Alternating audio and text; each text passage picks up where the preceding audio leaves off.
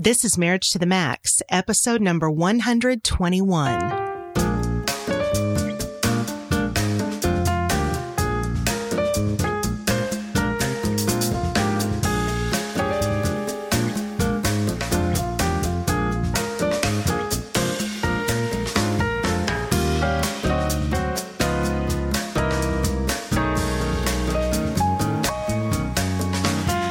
And welcome to another episode of Marriage to the Max.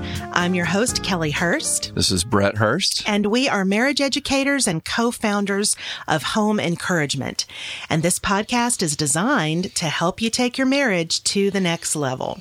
All right. Well, today we are continuing a little brief two-part series on money. When we're recording this, it's the month of April, so we tend to kind of focus on dollars and cents because tax day and some other reasons there. But today's episode is called Financial Infidelity, which sounds a little scary.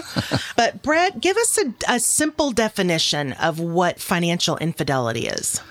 Well, similar to other forms of infidelity, in this case, it's when a couple with their combined finances lie to each other about their money. Mm-hmm. They're just not being completely forthright and honest. Yeah, I mean, that's a pretty simple definition. Does this mean that if I go buy a Coke for $1, I've got to tell you about it? Not necessarily, but... A little hyper-vigilant there. Exactly. You know, some examples of financial infidelity might be hiding significant debts, maybe in a secret account while your partner is unaware. Well, something we have seen a lot with young couples and engaged couples and couples that are just really even still getting to know one another is not being fully forthright about credit card debt, sometimes even student debt. They haven't even had that conversation. Yeah. Not realizing that when they get married, one spouse is going to absorb a surprise package. A surprise package. Yeah, that's a conversation we have with our engaged couples a lot is get everything out on the table, including how much money you owe, because, man, that's a hard one to swallow after you're married. And it's a lot easier to start those conversations earlier, you know, when you're first getting together. Yeah, because you can come up with a plan. Right. Yeah, so hiding significant debts is kind of an example of how we can have financial infidelity.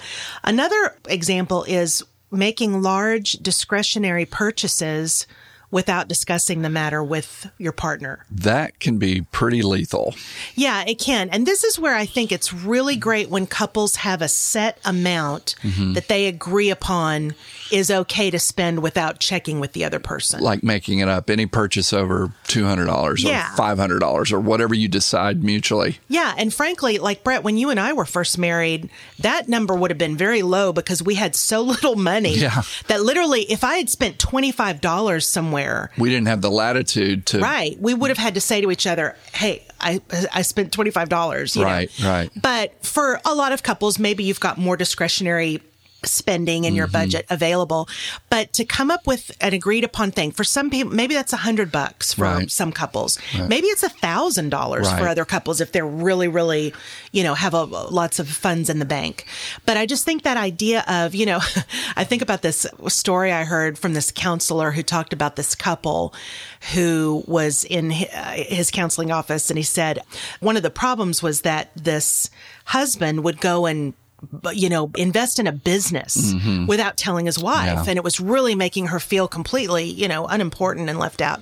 And unsafe and kind of fearful and anxious about their finances. So he describes this one session where the husband had really had an epiphany about all of this. And he was describing, he said, I was out on our boat the other day and I was really thinking about how much this must negatively affect her. And I'm so sorry for how I've behaved. And he goes on this long thing. And out of the blue, the wife just goes, "We have a boat." I love that story. I do too. That story. And if we do have a boat, please tell me about it because I won't tell you about it on the air. Yeah, I want to enjoy it. Another example is when you just straight up lie about what you spend your money on or how much you spent. Now, I will say, Brett, I used to do this when we were young and, we pinched a lot of pennies. Yeah. You would say, how much did you spend at the store? And I'd say, $60. And you'd go, is that $69.99 or $60? We were that poor. To me, it felt like I'm in the realm there, Right. But yeah, just lying about, and we deal with this with couples, just not being honest about what you bought or how much it cost, you know.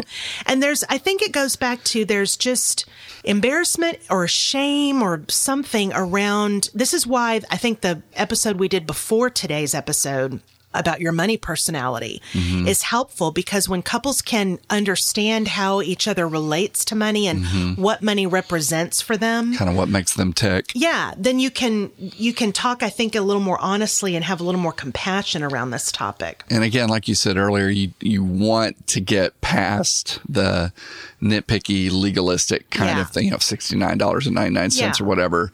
But sometimes, when you start out and if your funds are low and it used to be that all couples virtually started out, near the poverty line or below it, and then they just built it up. Today, in our world of easy credit, we all think that we've got to have everything right away. And so we all start acting like we're rich and famous from the get-go. And also, people are marrying at later ages. Right. So oftentimes you're very maybe established in your career. Maybe you've got lots of money in the bank. Which is driving people to marry later because they want to start their marriage. Yeah. There was a time where culturally we got married while we were young and stupid and poor. And then we built up our career. We had our family. There's a lot of people now that have flipped that and said, no, I want my career to be secure. I want to have money in the bank. I want to own my own home. Then I want to get married. Right. And I don't think there's anything wrong with it. It can cause some issues where if you have been operating by yourself financially for a number of years and then you marry someone and you're trying to figure out how to combine finances and talk money, it's a big change. That can be complicated. Yeah. It was kind of easy for us when we were young and stupid and poor because, we didn't have money issues because we didn't have money. That's right. It's kind of simple. Now I'm just stupid. We're not young, but we're still stupid. So there's some ways that we can hide, which I think is something to talk about as a couple. One of the things is, it's very common now to have paperless statements, whether that's bank statement or credit card statement. It's easy to have a secret credit card that your spouse doesn't know about. And I've got to say here, I have a family member who recently lost their spouse, and the spouse had several credit cards that this person didn't know about. And after the person died, we're talking thousands and thousands of dollars. Which they've been saddled with this huge... They had been saddled to pay off that huge debt. liability. And they had no idea. Yeah. And that can be so painful. It's hard enough to lose your spouse that you love. Right. But then have to be, paying off debts that you didn't even know you had. Right. It can really be scary and kind of a lonely thing. So we want to be upfront. Even if you have paperless statements, just be upfront about what's going on, what cards you have and all that. Unexplained withdrawals from bank accounts, that can be a little bit like, well, what was this $500 for? Do we kind of know where that money went? Checks made out to cash. People don't even probably write checks anymore. But the idea of, because I remember talking to a friend when we were young and none of us had any money. And I remember her saying, when I go to the grocery store, this is back when we wrote checks at the grocery store, she said, I'll write the check for, $20 more than the actual grocery items came. And then I can get that $20 in my pocket. And he never knows that, I didn't spend that on groceries. Right. So, and then I think another way we can hide is just to have defensiveness or being, stonewalling when the other person brings up the topic of money. So not being forthright or not being available even to have the conversation about money. Yeah, just avoiding it altogether. And I think this goes to, Dave Ramsey, who, I'm a fan of as far as money goes. I think he can take complicated financial principles and make them really easy to understand. One of the things, he says typically there's a saver and a spender in each marriage. And that's probably true to It's an oversimplification, but yeah. But what I have seen is that typically the saver in the marriage tends to be the gatekeeper, the finance gatekeeper. And that's not very fair because we have this idea that the saver is the angel in the relationship. Has the moral high ground. Yes. Yeah. And so the saver is the one who's like, what'd you spend? How much did you spend? Right. And so I would encourage you, if you are the saver in the marriage, step back from being that gatekeeper and feeling like you're the person who has to manage every dollar, because that can really make your partner feel like, oh my gosh, I can't even be honest about, know, a $50 expense or something. Yeah, no, good point. So I think there's some tips to help. One is to plan a budget. I like to call a budget a spending plan because that sounds so much more fun. A little more active for you. Yeah. And here's the thing that you both can agree on and stick to. Again, oftentimes if you've got one who's a stickler for finances, they're the ones who sort of come up with the budget and then they sort of present it to the other person. They're like, well, I don't even really agree on these, Doesn't do you much good to have a budget that you can't operate your household by. Exactly. You've got to both agree on it. Either way. Yeah. For sure. And then I think having some individual discretionary spending money that you don't have to explain every dollar. So, Brett, you and I have this in our budget. And this has been something that just really in the last couple of years, we've gotten really better about going, okay, you've got this amount per month that you can just spend on whatever that looks like. For me, it includes a lot of nails and pedicure, manicures and pedicures. But it's nice to not have to say, oh, I spent this amount on a manicure when I know that I've got a set amount each month and that's my money to spend. Yeah. And I think it's a great idea. I think go back to when we were young, though, and didn't have any money. We're literally clipping coupons and all that kind of stuff. That wouldn't have been a very big category for us to have any discretionary money. It was just part of where we were at that time.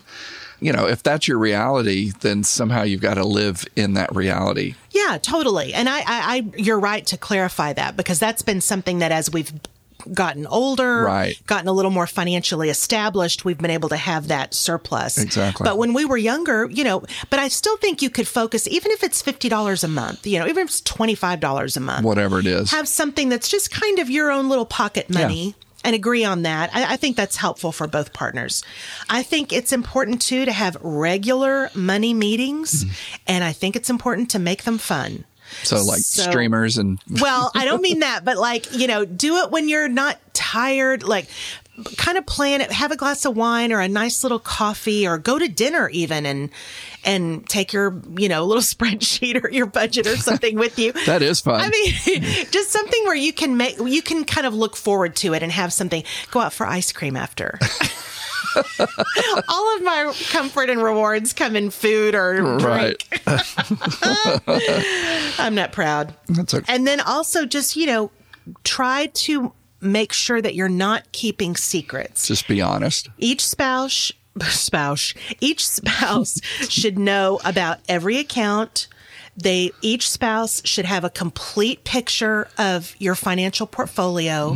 You and I know exactly what's in our IRA accounts. We know what's in our savings accounts, all of that. Right. But that only happens because we just communicate about it, So so I typically pay the bills. You do the taxes. Right. You do the hard stuff, in my opinion.